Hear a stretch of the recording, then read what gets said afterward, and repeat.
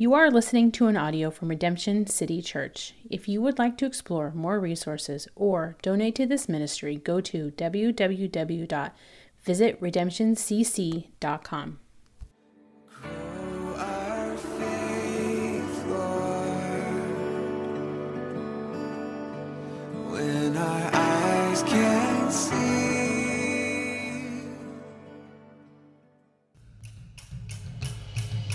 In the time before Christ, the Jews went through a time of exile. While in exile, they would build temples scattered away from their homeland.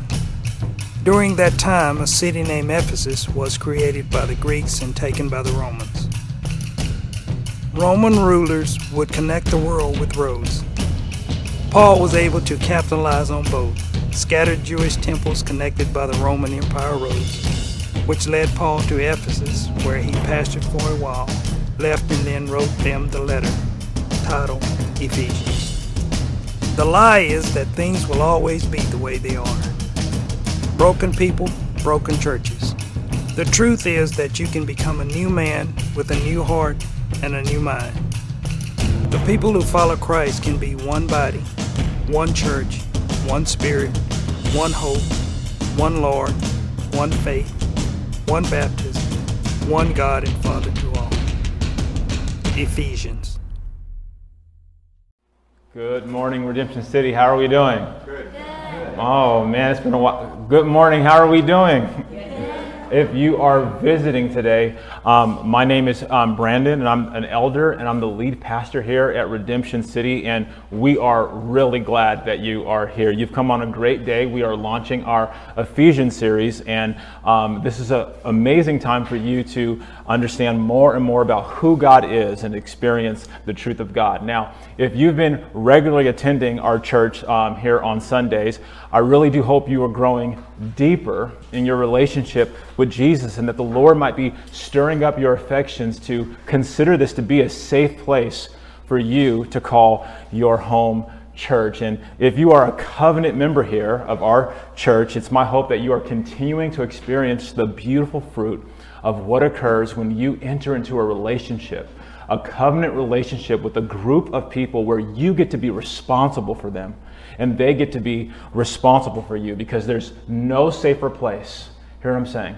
There's no safer place than to be in the design and in the will of God. And belonging to a church in a covenantal type of a way is a part of God's design, and it's a part of His will. Now, we're starting a whole new thing. This is not the DNA series. This is the Ephesians series. And so we're going to have sort of a little family meeting time right now. Is that okay? Okay. And we're going to be in this family meeting. We're going to talk about three important questions that I believe are important for you to know why I ask this question every single time I come up here and we start service. So here's the first one.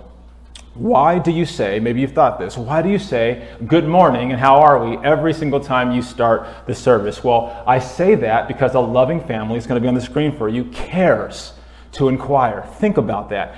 Think about your own home. The most loving thing you can do with your children, the most loving thing your children can do with you is to inquire. Mom, how are you doing? Babe, how is your heart? And so I want to inquire before I say anything about, I want you to think, where is my internal atmosphere? Am I good? Before I interact with the living Word of God, how am I doing? That's your opportunity to ask yourself. When I say, how are you doing? Okay? Here's the second question. Why do you then, Pastor Brandon, encourage me to respond back in the middle of service? Like, that's weird, right? Like, well, actually, it's not weird.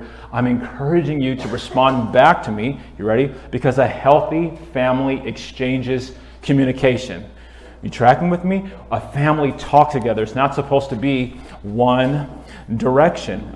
There periodically throughout the message, I will actually say things in the scripture, and then I'm going to say amen, and then I kind of pause for a second, and I give you the opportunity, and it's like an inviting opportunity for you to respond back and to say amen in return, right? Because when you do that, it's your verbal and it's your audible agreement that we are in unity about what the Word of God is saying. Amen? Amen? Man, that is our Christ-centered rally. It's an awesome thing as the people of God. When you see a football team come together or a basketball team and they come into the huddle and they go 1, 2, 3, break, 1, 2, 3, let's go Knights. This is them saying we are unified. We are coming together for one goal, one mission. We are putting self to the side. We are lifting up team, and we're going to get this victory. When we say amen together as the people of God, we're saying we're putting self to the side. We're saying yes to Christ's mission, and we're doing it together. Amen?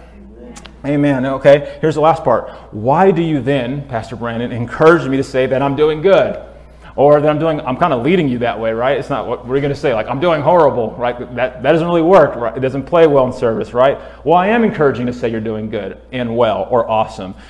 Even if maybe you've had a terrible week and maybe you have some tragedies. Am I encouraging you to fake it? Absolutely not. I'm never encouraging you to fake where you're at. Remember, our motto is, it is okay to not be okay. God meets us where we are, and so will we. It's our motto. It's on the front page of our website. We believe that. But listen, even though it is 100% okay not to be okay, the Bible-believing, Christ-exalting Christian resolves not to stay that way. That is what the Bible tells. When we have Christ in us, hey, we have trials and tribulations, but in Christ, we have been called to be victorious over them. So we don't want to fake anything, but I want you to invite Christ into your circumstances to transform it. Now consider this with me in Psalms chapter 23, verse 6. We're not even in the message yet. You already know. Here we go. Ready? Psalms 23, verse 6. Surely goodness and mercy shall follow me all the days of my life, and I shall dwell in the house of the Lord forever.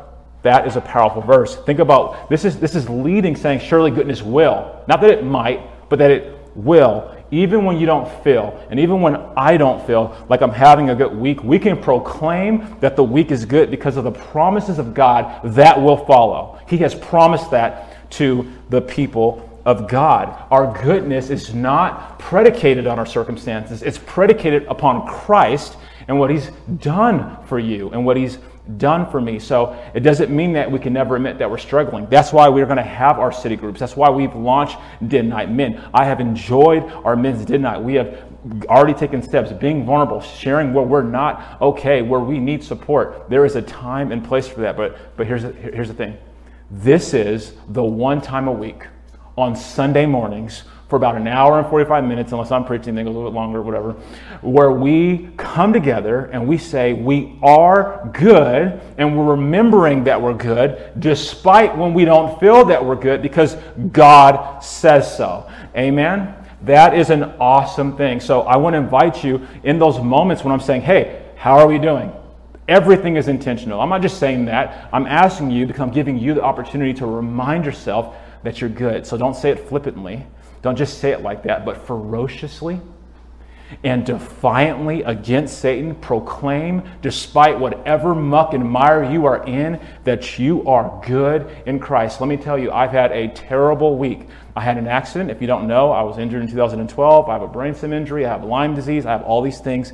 There's a reason why I'm sitting, and I had a stumble about 3 days ago. I have not gotten more than 4 hours of sleep in the last 3 days. I've had help. My mom was over. She was doing compressions, squeezing my legs. My wife has been a whole bunch of things. It has been a terrible week, but I promise you, I am not being fake when I say that I am good in the Lord. And I want to invite you to believe that in your life. Amen? Amen. So if you have your Bibles, and I hope you do, I want you to open them to Ephesians chapter 1. We're going to be in there in just a little bit. If you don't have your own Bible, we do have Bibles to the left of you in the windowsill. We just ask that you would place those back when you're done. And so we're about to magnify God in the Ephesians series titled Our Story into God's Story. And this is going to be all about discovering who we are in light of Christ. And here's going to be our aim, okay? This is going to be our aim. No matter who you are, no matter if you have read Ephesians a million times, if you've never read it before, if you've been in seminary, you have a doctor's degree, or you're opening the Bible for the first time, our aim is that each person would have an encounter and an experience in this book like you've never had before. And I'm particularly speaking to those who have been walking with Jesus for a long time, and sometimes we kind of fall into the trap of the Word becoming just kind of white noise. We've read it, we've heard already, the Word of God is never white noise. And so open your ears, open your heart, and expect Christ to give you an encounter like you've never had before. Now today we're going to be beginning in part 1, which is titled Foundations and Proclamations, and it's really all about setting the stage for us to be able to answer this important question. All right, and it's right here. It's just 3 words, but it's pretty big. Who are we?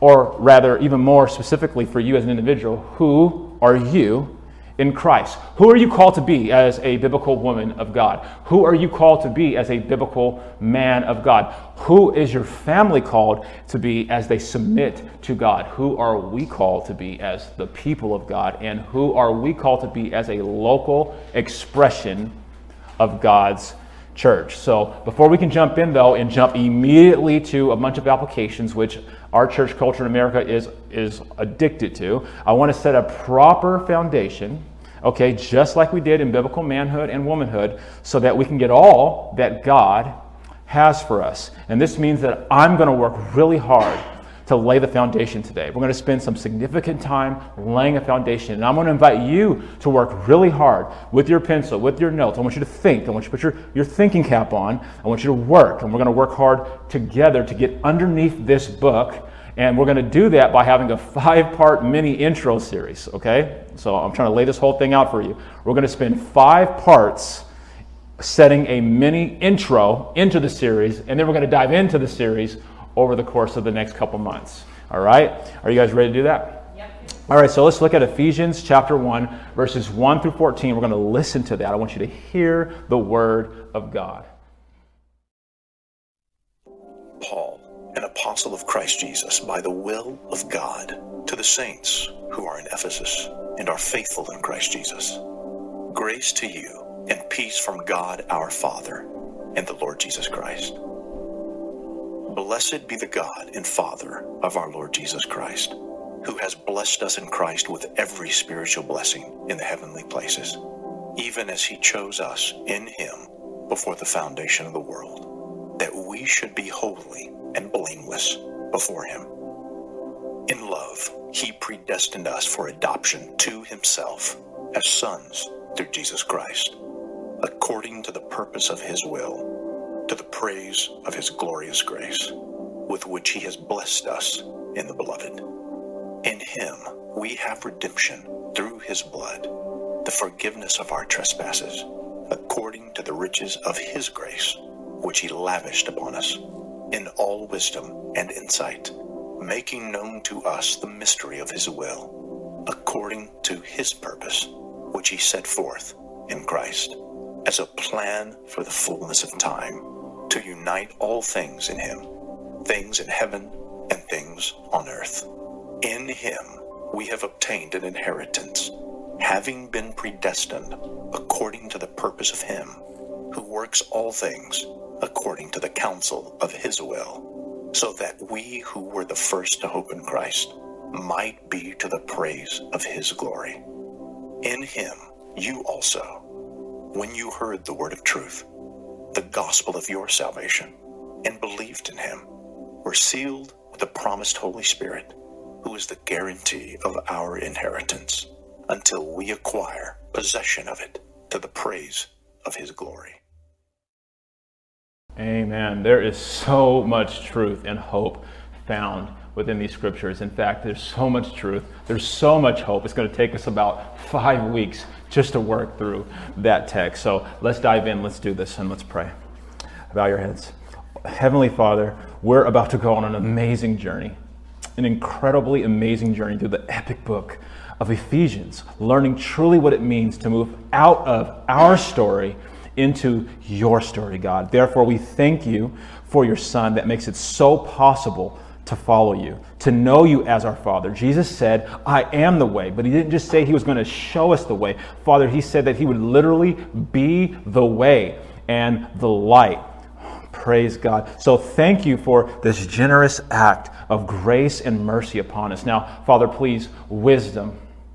Father, I'm begging for wisdom so that I would speak well and I would avoid wasting this precious gift of time and this precious gift you call life. Give me words to say that when people leave, they will be thinking about you first above all things. God, do something that is so real that it could only come from your Holy Spirit, and that it would lead to miracles in people's lives, just like we hear in the scriptures. I pray that what is done by the Holy Spirit and not out of any of my cleverness, God. I put myself to the side as an available, willing instrument for your kingdom. But above all things, I pray that you would stir people's affections into radical obedience, God. Glad, radical obedience is a good thing, Father. So be big for us today, Lord. It's because of your beautiful name we pray. Amen. So as we take a look now at the book of Ephesians, what I want to do for a moment is I want to just kind of enter us into the story in a really safe way by getting into the time frame of what's going on, okay? And so we have to lay this foundation out. So first, we have Paul, who began his writings, okay? These writings, these letters, these epistles, or we call them books. He started his first one in 51 or 54 AD with 1st and 2nd Thessalonians, okay? Let's keep holding all this in tension. He did this 1st and 2nd Thessalonians is his first one between 51 and 54 AD. Now, let me tell you why that's significant. Paul came into a relationship with Jesus on the road to Damascus. You may have heard that story, and that happened almost 10 to 15 years prior to him even beginning any missionary journey, okay? So you got both of those things. This means that there was over a decade. Imagine that. There was over a decade between the time that Paul was just growing and maturing and figuring out what God was trying to actually accomplish in his life. So when Paul met Jesus on Damascus, there was a decade before he did any ministry. Think about that. That's going to mean a lot. So this means that the book of Ephesians, which comes even later, is at least 25 to 30 years after Paul's conversion. Are you tracking? That's 30 years. So we're reading an epistle, unlike most of the other epistles, from a very, very matured Paul. Paul matured like every one of us did. He was maturing, and this is one of his most matured, deep letters. Okay? Now, sometimes we can be discouraged in our own lives when we don't perceive and understand what God is doing in our lives. Imagine 10 years. We get upset because we go to church, we have a big moment, and then we spend time like, what are you trying to do, God? Can you imagine being on the road to Damascus and meeting Jesus, and he blinds you, you have this whole experience, and then you're like, wow, I'm God's man, I'm going to do all these things, and I must have this big call in my life. And then there are 10 years of nothingness. 10 years, but it wasn't nothing. He was being prepared. And so in the seasons of your life, when you can't perceive and receive what God might be doing, trust and wait. He may be preparing you for something amazing, and it may come through difficulty. Now, one of the things I hope that we're going to begin to see more and more throughout this entire series is that as we enter into this biblical narrative, God is never late. Let me say it again. God is never late, and he is always on time. Okay, let's jump back in. So by the year 61 to about 63 AD, we have Paul in what's called light chain arrest. These three words on the screen are really important. Light chain arrest. He was arrested in Jerusalem for allegedly, this is me on my quotation fingers, taking a Gentile beyond where he was supposed to go in the temple. There were Jewish laws and customs that did not allow Gentiles at a certain point into the temple, and they were accusing Paul of doing that. Okay, and so historically, I don't believe he did anything, but that's what he was accused of. So then we learn in the book of Acts that Paul goes. We learn in the book of Acts that Paul goes to Caesarea by the sea, where he stands trial in front of Festus and in front of Felix, in front of Herod Agrippa II for this situation. And so Paul makes an appeal to Caesar. Now, in Roman culture, when you would make an appeal to Caesar, that would stop all trials happening at the local level, and then it would then be transferred to Caesar. Only a Roman citizen could do that, could make that appeal. Okay? All this is important, and we got to just take that time to keep building this out. So Paul, because he uses his Roman citizenship, makes an appeal. Caesar grants that he will hear. So Festus, Felix, Herod Agrippa, all of these trials ceased, and he was now sent to Caesarea by the sea to have his court case basically transferred.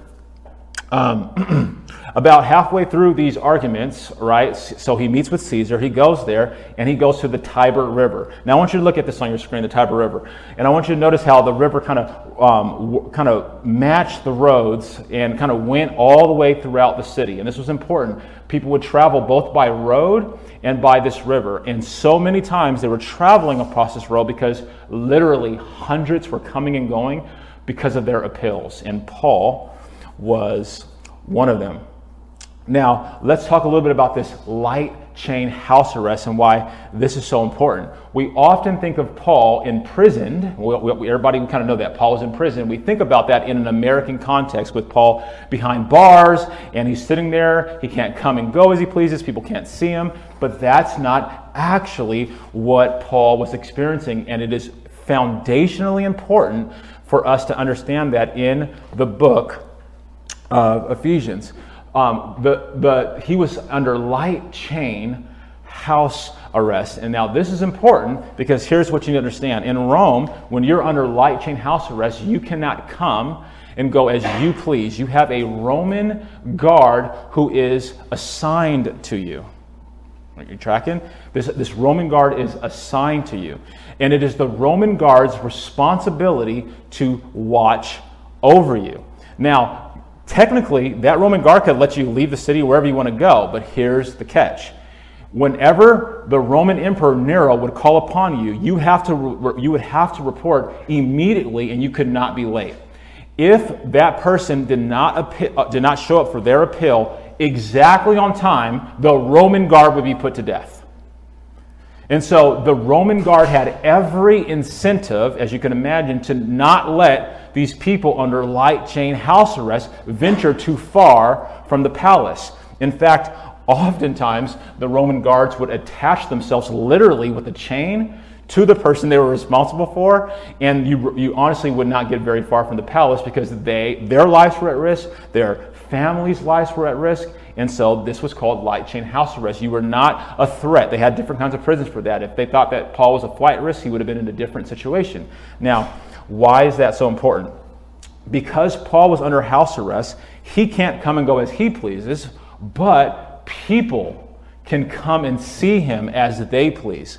People can come in and meet him. People can come out and meet him. Are you tracking with me? That's not what could happen in an American prison. You can't just come and go as you want, but people can come and see him whenever they wanted to, and they would visit Paul where he was at. So while Paul is under light chain house arrest, you have different representatives from multiple churches coming to visit him. Now you're starting to see, we always hear about these people that were coming, Timothy at different times. It was not because he was in prison behind bars in that way. He was under light chain house arrest, and actually, historically, Paul did some movements even under light chain house arrest. Now, this is really, really important. I want you to see this. Even in Paul's adversity, like his life could be on the line, what is he spending his time doing? Paul's spending his time taking initiatives and finding creative ways to make an impact for God's kingdom out of his joy, not because he has to, but because he desires to. And what does that mean for you? And what does that mean for me? I mean, it's so easy when we are in pain, or we are experiencing trials, or we are experiencing some type of suffering, to become self-centered and to become preserving of ourselves. But we are called as a people of God, even in our own tragedies, to focus on the kingdom. And this is what we see Paul doing in a radical way. It's what I'm trying to do in my life. Even when I have every reason to lay down in that bed, it's like, God, I want to wring out this life. At the end of the day, my body, whether it's in pain or not in pain, it's going to end the same way. in the ground, dust. The only thing that's going to last is my soul and eternity and my spirit. And I want to use all that you've given me until I cannot do it any longer. And this is what we see Paul doing. Listen to me. The people of God, listen. Healing often comes largely by pouring yourself out, not protecting yourself.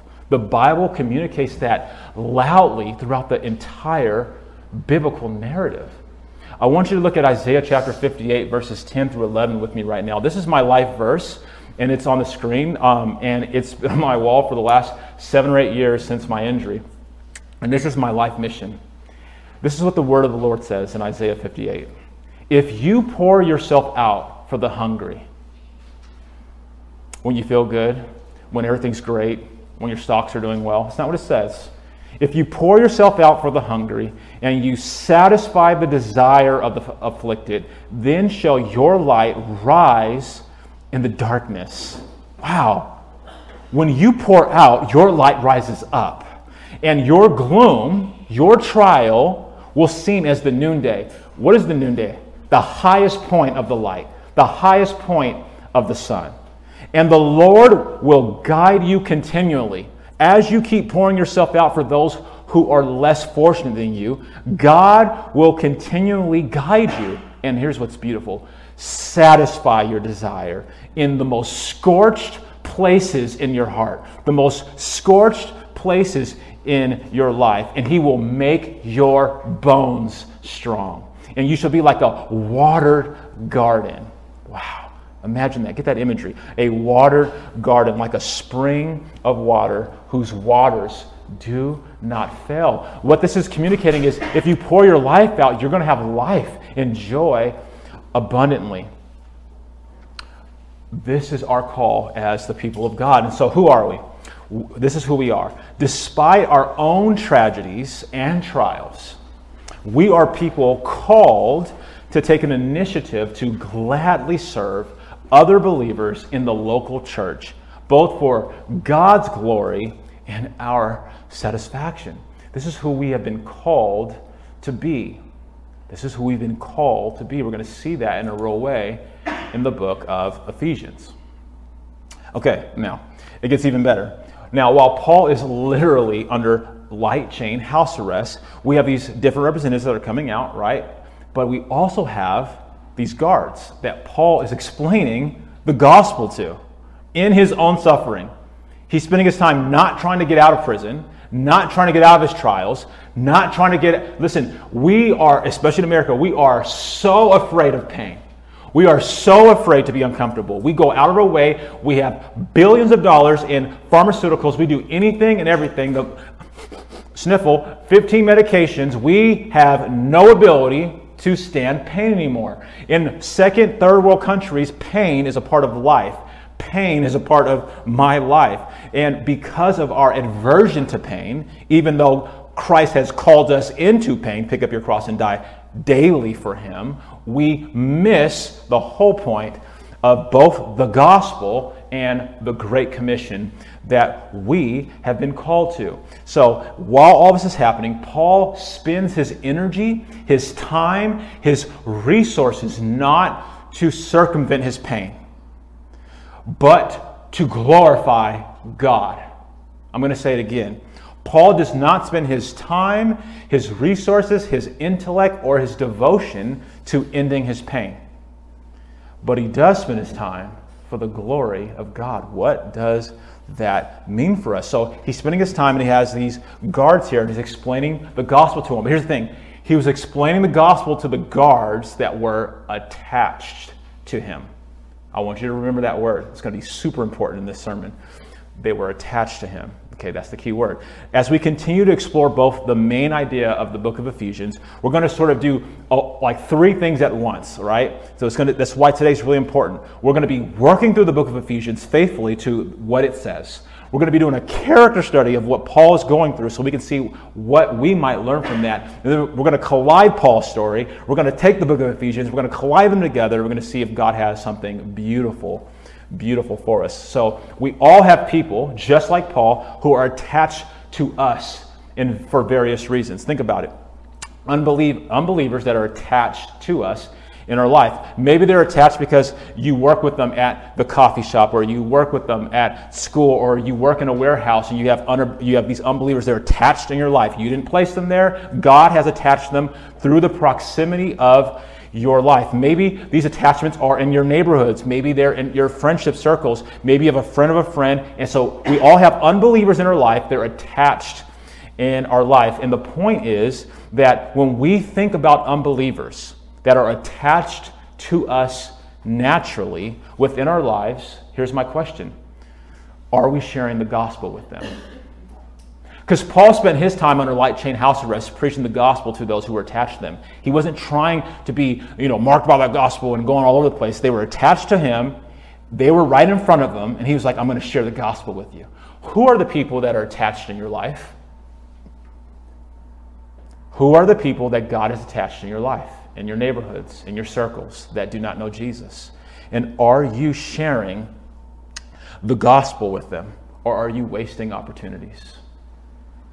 Are you wasting opportunities? Because Paul refused to waste his suffering while he was under light chain house arrest. In fact, not only did he not waste his time, it led to an entire ministry of unbelievers in the household of the Roman Empire that came into a relationship with Christ. Paul says in the end of the book of Philippians in chapter 4, verse 22, this is how he ends the letter. Think about the implications of this. Rome was the most secular place ever. Ready?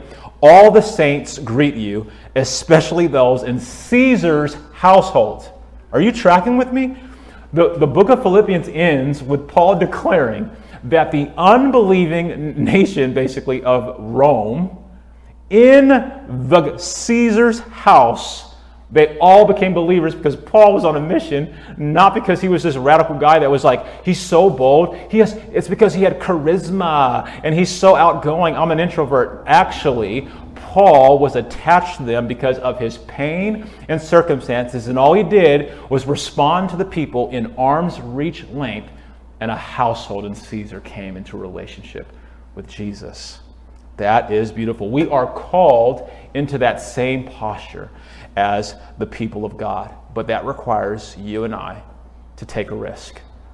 Are we willing to take a risk out of our comfort to the people that are attached to us? So who are we?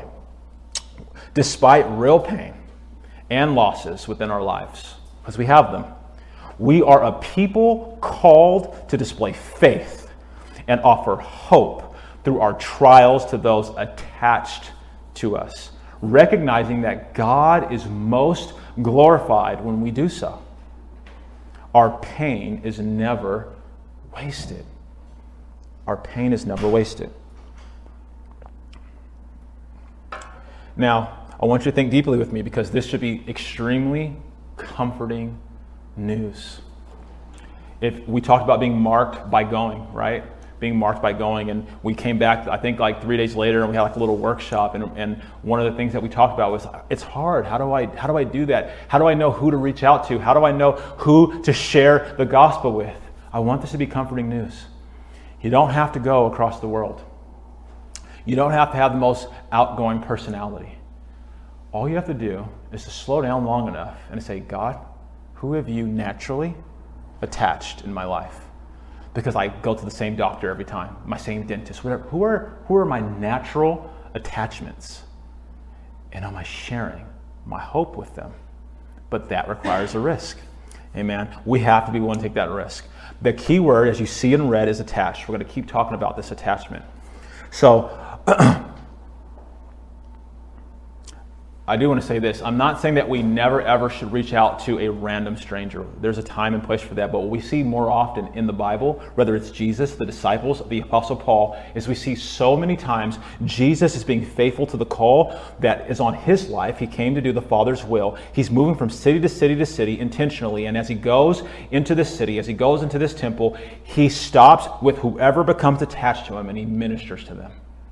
So it's a both and, but we want to focus on our attachments. Okay, let's jump back into the story. So while all this is happening to Paul, okay, so he's under light chain house arrest. He's suffering. He's not having his freedom, but yet he's proclaiming the gospel to those who are attached.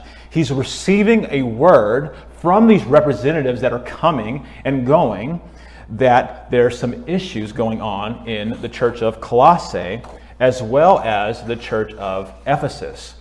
And so while he's under light chain house arrest, he's going to address a few certain problems that are going on in these churches, right? And these problems were quite universal. That's why this book is different. We're going to talk about that.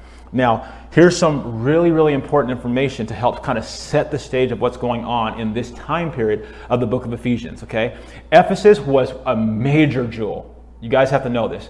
Ephesus was a major jewel to Asia Minor. Think of it as kind of like a Paris of the Roman world. It was an older city, even then, it was an older city that had many, many, many famous monuments like the Temple of Artemis, or also known as the Temple of Diana. It was considered the seventh wonder of the world. It had check this out, a 25,000 seated theater. This is thousands of years ago. Man, the architecture. And it's still standing to today. I mean, they build much better than we do. This was a world-class Roman city with, here's the problem, a lot of Roman citizens who thought that they were world-class people, and they weren't, and that was part of the problem. So regarding this church in Ephesus, Paul is eager, under light chain house arrest, to address a specific problem going on within the church, because he has all this time on his hands, because he can't come and go as he pleases. So what's the dilemma that's compelling Paul to write the book of Ephesians? Well, as these representatives are coming and talking to Paul, they're sharing that there are Jewish Christians that are putting down all the Gentile Christians, and they're saying that they're not as blessed by God. In fact, they're saying that their relationship with God is fraudulent, that they're not real, genuine Christians. They're saying things like, if you really got your act together, if you'd be more like us Jewish believers and you participate in the Sabbath the way we do, if you were circumcised like we are, if you followed our kosher laws the way we do, you'd be more legitimate, but you're not. You're like the other kind. And so basically we have Gentile Ephesian believers who are sort of getting beat down spiritually, but not only beat down spiritually, they were being considered second-class citizens. They were not being lifted up as equal in their dignity, remember that? Value and worth. They were not being considered equal in their dignity, value, and their worth. They were being treated as second-class citizens, and I want you to remember that. I want you to remember second-class citizens. Okay, now I'm going to pivot the story again. This is all going to come together. You got to trust me. So we're going to pivot the story again. We're going to turn the corner, stay with me, and we're going to see a critical thing that's happening as we lay down this foundation of the book of Ephesians. Here we go. I want to jump back into this narrative of what's going on with Paul. Let's talk about the guards right now who are watching him. Have you ever thought about who was watching Paul? Because this is going to be good news. This is going to be everything. When I was sitting there studying, I was like, let's look at these guards for a second. Let's do a character study on these guards. Who do you think is responsible for watching Paul? The best, the cream of the crop, the cream of the crop of the Roman Empire? Absolutely not.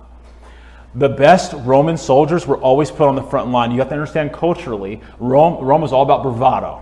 Okay, so, I mean, for me, I'd be like, thank God, I don't want to be on the front line. I want to be, don't consider me worthy. But in the Roman culture, to be worthy, to be considered a strong family, you get the front line. Because if you win the war, you would take the gold and everything else from the conquering nation that you were coming into, and that's how you became wealthy. So it was a privilege to be on the front line. You still tracking with me?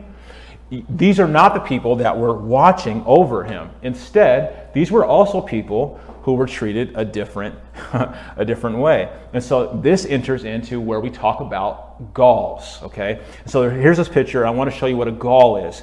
A Gaul were these wild hair, dreaded hair. This is kind of a depiction. They were just wild men, kind of barbarian looking, right? This is kind of sort of the best depiction I can give. And they were considered simple and uncivilized men. Okay, they were considered uncivilized. So you got these Gauls who are being Romanized. They go through a process called Romanization where they are being moved into being a Roman citizen. Okay, now, so you got the Roman soldiers coming into where these Gauls live, these wild hair, kind of uncivilized people. And like typical Rome, they come in, they start building cities and roads and everything in the Gauls area. So the Gauls, the Romans, they fight. The Gauls are utterly slaughtered. It was no contest. Now you might look at these guys and be like, are you kidding me? How did they lose? Well, the Roman technology, you have to understand this, was so far superior than anything that the Gauls could do. They were slaughtered. It was not a fight. Let me give you some context for how superior the Roman technology was, okay? Historians say that the Roman technology for weaponry stayed the prominent weaponry until gunpowder was developed. Let me say that again. It was the top technology, what they had then, until gunpowder was developed thousands of years later. Okay, so it was absolutely no contest. So the Romans kicked the Gauls' butts, and they slaughtered their women, they slaughtered their children, but they did one thing. Using their nation-conquering intellect, they said, we're going to keep the strongest Gauls, we're going to keep only the strongest ones, the strongest warriors, and we're going to Romanize them. We're going to take these captains of the Gauls, and we're going to indoctrinate them into our society, and we're going to make them Roman captives, and hopefully make them citizens. Okay, this is really important. Keep track with me. In order to do this, they would go through schooling. They would kind of go through, honestly, a lot of trials and tribulations. They would get beat. They would go through all these things as they were being transferred out of a Gaul mindset into a Roman mindset. So you have these dread-haired, bone. You see on the picture, they weren't literally. They would conquer. That was their thing, and they would put bones on their waist. You have these Gauls that are being Romanized, and their hair is being cut, and they're becoming Roman citizens. But Rome would never put these Gauls on the front line, but only their best soldiers. So the Gauls were made prison watchers. And so Gauls were the primary people that were used under light chain house arrest to watch over people that were going through their appeal with Caesar. Okay, it's going to start coming together. You're going to see where this is going. So you got all these Gauls that are stuck on light chain house arrest, and they're being treated like second-class citizens. Who else did I say that about? Remember the Gentile believers who were being treated as second-class citizens? Yep, we went to school, coming to school today. Okay, pay attention because this is going to be really good. I want you to imagine Paul, and he's sitting here in a room under light chain house arrest. And all day long, every single day, he's literally attached by a chain to a Gaul. This Gaul has a new name, a Latin name, that he's now using. But he's not really happy. These Gauls are not happy because they're not being treated well. And they're being treated as second-class citizens. So Paul is hearing these Gauls, these new Roman citizens, talk about how things aren't fair and how they're being treated as second-class citizens. Now, at the same time, Paul's getting letters and reports from various churches that the Gentiles are not happy about their coming into Christ. You see? Not because they weren't pleased with Jesus, but they did not feel that they were being treated the same. Are you tracking with me? So what I want you to see is that the book of Ephesians is circling around two realities. Okay, here's one of them. There's a physical reality that Paul is witnessing within the Gauls. He's witnessing this. Who are unbelievers that are attached to him. They're suffering because they're trying to be considered equal, but they're not being treated equal. That's a physical thing happening. It's happening in his life. He's watching these Gauls who are Roman citizens not being treated fairly. At the same time, there's a spiritual reality on the screen, a spiritual reality that Paul is receiving these messages regarding the Gentiles, and that the Gentiles aren't also being treated in a spiritual way, and they're being treated as second-class citizens of the kingdom of heaven. Can you see this? There's a parallel story of a physical and a spiritual coming into a type of civilization. There were people who were disgruntled because they were not being allowed to become full members of the Roman society. And we have the people of God disgruntled because they could not become a citizen of the kingdom of God. They weren't being allowed. So Paul is leveraging, here's where it all comes together. God is inspiring Paul to leverage his experiences and his circumstances and his trials and his tribulations that God has put him in to communicate in this letter a hope to his Christian brothers and sisters. Paul is studying the Roman culture. He's studying the pathway of how Gauls become Romans, and he's using that as language throughout the book of Ephesians to communicate in a way that the people of God could understand what God is going to offer them. He's going to talk about how you're going to move out of being a second-class citizen Gentile into being a first-class citizen. So this leads to the next takeaway that I want you to have. Believers and unbelievers alike are all searching for a sense of dignity, worth, and value. All people are searching for and need to find their identity. The Gentiles were disgruntled because they were not secure in their identity. They were not being allowed to be secure in their identity because the Jewish believers were proclaiming that the identity was fraudulent and it did not belong to them. And these Gauls were trying to do all that they could. They cut their hair, they allowed themselves to be Romanized, but they were disgruntled because they were not being allowed to be fully a part of that civilization. The only difference between what the Gauls were going through and the Gentiles is that the Gauls had a hope in something that is promising to fail them, but the Gentiles were going to be able to put their hope in something that would not, or someone that would not fail them. So who are we? We are a people called to obtain our identity in something far beyond human systems and institutions. We, as the people of God, do not find our hope in these things. We don't find it in our jobs. We don't put it in our careers. We don't find our identity in our work, in people. We don't find our worth in church positions. We find our identity in Christ. And we're going to spend the next few weeks looking at that in a really deep and hopefully faithful way. So let's begin to start landing this plane, because today is just setting a foundation for what's going on in the book. I promise we'll get into it. I promise it's just like with biblical manhood. I know we itch for okay, what does this mean? And let's go through it. But I really think it's important to be faithful to what's going on. So let's begin to do that. The book of Ephesians consists of only 6 chapters, believe it or not. And in my particular Bible that I use at home, it only takes up 4 pages, okay? So it only takes up 4 pages, 6 chapters, and I'm not a fast reader. I want you to know that. I am not the fastest reader, and I can tell you that it took me 30 to about 33 minutes to read the entire book. And I want to challenge you to do that. 4 pages, 35 minutes. I want to challenge you to do that this week. Now, theologian Klein Snodgrass has this to say about the book of Ephesians. Pound for pound, Ephesians may well be the most influential document in Christian history. Now, that is a massive statement. There's a lot of good stuff in the Bible. But I want to show you 5 realities that may prove that Snodgrass is right. Okay, this is the 5 things that when I was studying the book of Ephesians that I was like, all right, Lord, what are 5 identifiable things that I can share with the people at Redemption City Church that shows that Ephesians is massive and it really is like no other epistle. It is like no other epistle. Here they are. Number 1. Ephesians deepens our understanding of the gospel. I need you to know that, okay? We cannot just jump in and start reading Ephesians chapter 1 and start breaking it down. I need you to have this foundation. Ephesians deepens our understanding of the gospel. Unfortunately, folks, we are living in a day where there is so much superficiality in Christianity. There's so much. It's all about tradition, church tradition, with no relationship with Christ Jesus.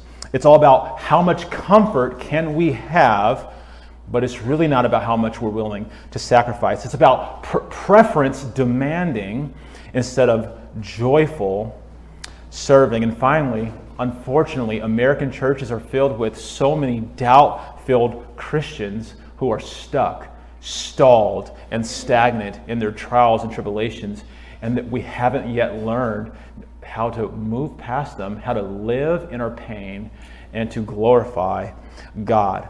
I want you to remember this. The men and the women that you read about in the Bible had the same diseases and trials and tragedies and mental illnesses and miscarriages and anxieties and everything that we deal with. Please do not think that you are living uniquely in some different era. These men and women struggle with every version of suffering that we had. And so when we read the book of Ruth, when we read the book of Esther, when we read these things, please hold in tension that they are like us, we are like them, and we see constant examples of victorious men and women of God when Christ is in the center.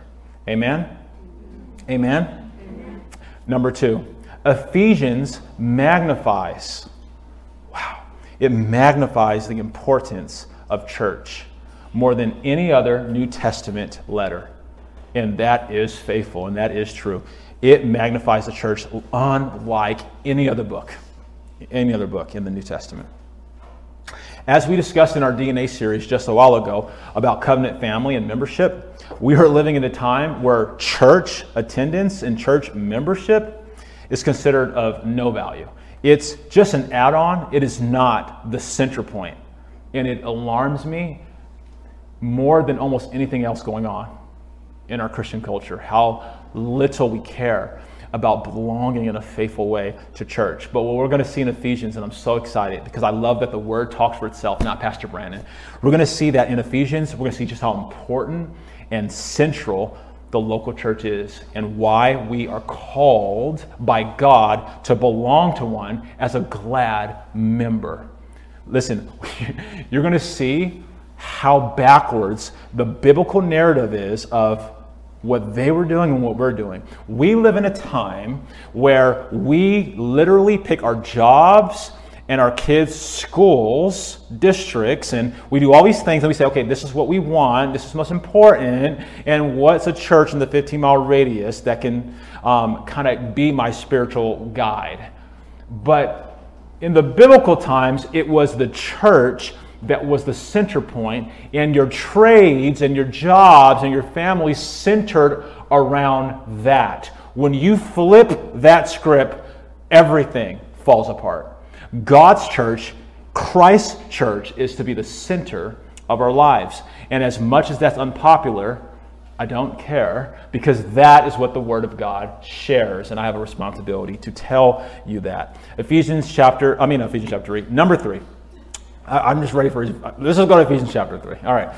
Number 3, Ephesians is the most contemporary book of the New Testament. Now, here's what I'm hoping you do. Because we're not going into a deep, biblical exhortation today, and I'm setting a foundation, it is my ask of you as your pastor to take this home.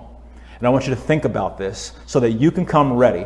If you came with someone, or maybe your wife was sick today, or your husband wasn't able to come, or maybe you have a son or a daughter who's attending and they haven't come, would you allow yourself the time? I'm asking as your pastor that you would sit down with your spouse, your child, and you would lay this foundation out with them or encourage them to listen online. It is important before we enter into the text in a faithful way. Now, let's go back to this number 3. Ephesians is the most contemporary book of the New Testament. One of the things that you'll notice if you've been reading the Bible for a while is that almost every single epistle that Paul writes is to a specific church for a very specific problem that he's addressing. What's a little bit different about the book of Ephesians is that it's a more universal book. It's more universal for all churches. So even though all the epistles are good for us, what makes the book of Ephesians unique is that it was intended. Its intended purpose was for every single church. And that means it's really, really important for us to see what God's trying to communicate through Paul. Number 4, Ephesians provides immense grace-filled encouragement. It provides immense grace-filled encouragement. I want you to pay attention for a second. I know you want to write, but I just want to lock eyes with you for a second. If you are in a season right now, you don't need to tell me. If you are tired, I know that we've been here for a while, but I just need you to listen to me. If you're tired, and I'm not talking about sleep deprived, because I am that. If you're tired in here, I don't know why you're tired. You may be tired because you're striving too much. You may be tired because you're trying too hard. You may be tired of your marriage. You may be tired of being belittled. I don't know why you're tired, but if you're tired, if you're discouraged, if you're lacking hope, I want you to know that this book is going to bless you if you open your mind and your heart, if you just lock in. Your children go to school for 8 hours a day. I know that you might have forgotten because it might have been a long, long time ago for some of us, but they go to school for 8 hours a day and they're asked to pay attention for multiple hours, and then they get in trouble with you and me when they don't. I'm asking you to lock in for an hour a week when we come here on Sundays, to focus, to actually do what you're asking your children to do. And I'm telling you, if you do that, And you make this a priority, and you stop making excuses why you can't make this your priority. You will have an encounter with God. He's ready to meet you where you're at. You just got to open your heart. You do not have to live that way. My joy, I was told at Sunrise in many of my coaching appointments when I was coaching and doing pastoral coaching for other pastors, I was often told, Brandon, how do you have so much energy, so much joy with all your suffering? I'm telling you right now, it's not fraudulent. And I have my bad days, but my joy is genuine because of what God's done. I have more joy in my life today than I ever had in my healthy body. And that is not because I think it's cool to suffer. It's because of what God has done in my heart. And I have dedicated my life to doing everything I possibly can to get every other person that is attached to me to experience that in their lives. But you got to lock in. Okay. Number 5. Ephesians gets practical, answering basic questions about the Christian life. I love that about the book of Ephesians. You know, one of the most frustrating aspects of growing as a new believer, if there's any new believers in here, or maybe even if you're not a new believer, is trying to figure out this whole thing. How am I Christian? What does it look like? How do I do it? It's really, really frustrating at times. And I want you to know that the book of Ephesians, when we get there in a faithful way, will give you so much practical help and answers. This is also one of my favorite books to share with a new believer. So if you are you find someone attached to you, a lot of people say go to the book of John. I actually find the book of Ephesians as a great place to turn. It answers a lot of practical questions about who we are as the people of God. Now, here's the last thing I want to share. Oftentimes we hear of the book of Ephesians when you're kind of reading about the Ephesians, that it's broken into 2 parts. Chapters 1 through 3 and chapters 4 through 6. In fact, if you guys are familiar with the Bible Project, it's a really cool ministry that kind of does it's like an illustration, and it's really cool. You should check it out. It illustrates the Bible in a narrative of drawings. They even break it down into 2 parts, and so obviously I think there's a lot of good truth in that. However, I do really believe with all my heart that there's really 3 segments. And so for our church, we're going to be looking at it in 3 segments, and I think it's going to help us to be even more intentional and faithful. So here they are. Part 1, as we work through it, part 1 is going to be through chapters 1 through 3. And this is for you to go do. You don't have to wait for me. Trust me, we got many weeks. We're going to go down deep into this. But on your own, when you do your 30-minute read, chapters 1 through 3 are going to tell you who you are in Christ. It's all about your identity and your calling as an individual and as collective believers. So if you ever want to know, who am I in Christ, look to chapters 1 through 3. That's who you are. Because without an identity of who you are, you're going to be lost. And you're going to live your life in anxiety, trying to figure out who you are all the time. I don't want that for you. Without a calling on your life, I have young men that I'm mentoring right now, and they're trying to figure out their purpose. Without a calling, without a purpose, you will waste your life. Without a calling and a purpose, you will waste your life. But you can't have a calling and you can't have a purpose until you know who you are. You got to know who you are. And then without an understanding of the church, and if you don't understand how important the church is, then we're going to honestly be just a collection of good people having a community group on Sunday mornings. And I don't want to do that. That's not how I want to dedicate my days. Part 2 in the book of Ephesians takes us from chapters 4 to the beginning of chapter 6. And if you read this section, it's going to describe what we do. What do we do as Christians? I want to make this very, very simple. That's my style. I want you to see the simplicity of God's word. So, chapters 1 through 3 is who you are. Chapters 4 through the beginning of 6 is what you do once you know who you are. This is how you act as a believer.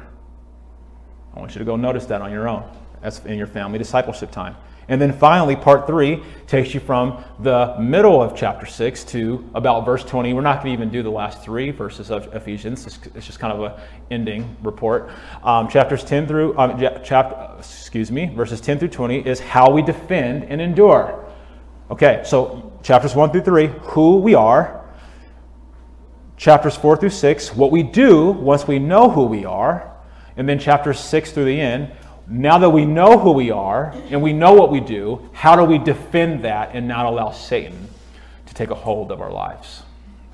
How do we not allow Satan to take a hold of our lives? And I'm so excited to do that with you over the next couple weeks. As we continue this series, starting next week, we're going to take a deep dive into the Word of God. We're going to come, we're going to worship, we're going to pray, we're going to read a text, and then we're going in, verse 1. And I'm excited to do that. Let's pray. Father, here we are today, and here we're about to go as your people on a radical and intentional journey through this beautiful book, this gigantic book of the faith of Ephesians. Lord, I just want to celebrate right now that you truly are the God of institutions and systems, and I thank you for the way that you have systematically put this book together in such a faithful way. I thank you, Lord, that we can look to the first 3 chapters to know who we are. And I thank you, Lord, that right after that we can know what you've called us to do. And then I thank you in your love and in your simplicity that you then follow up immediately with how we defend these 2 precious gifts of knowing who we are and what we're to do so that Satan doesn't thwart them. Lord, I'm praying for a radical focus from the people of God.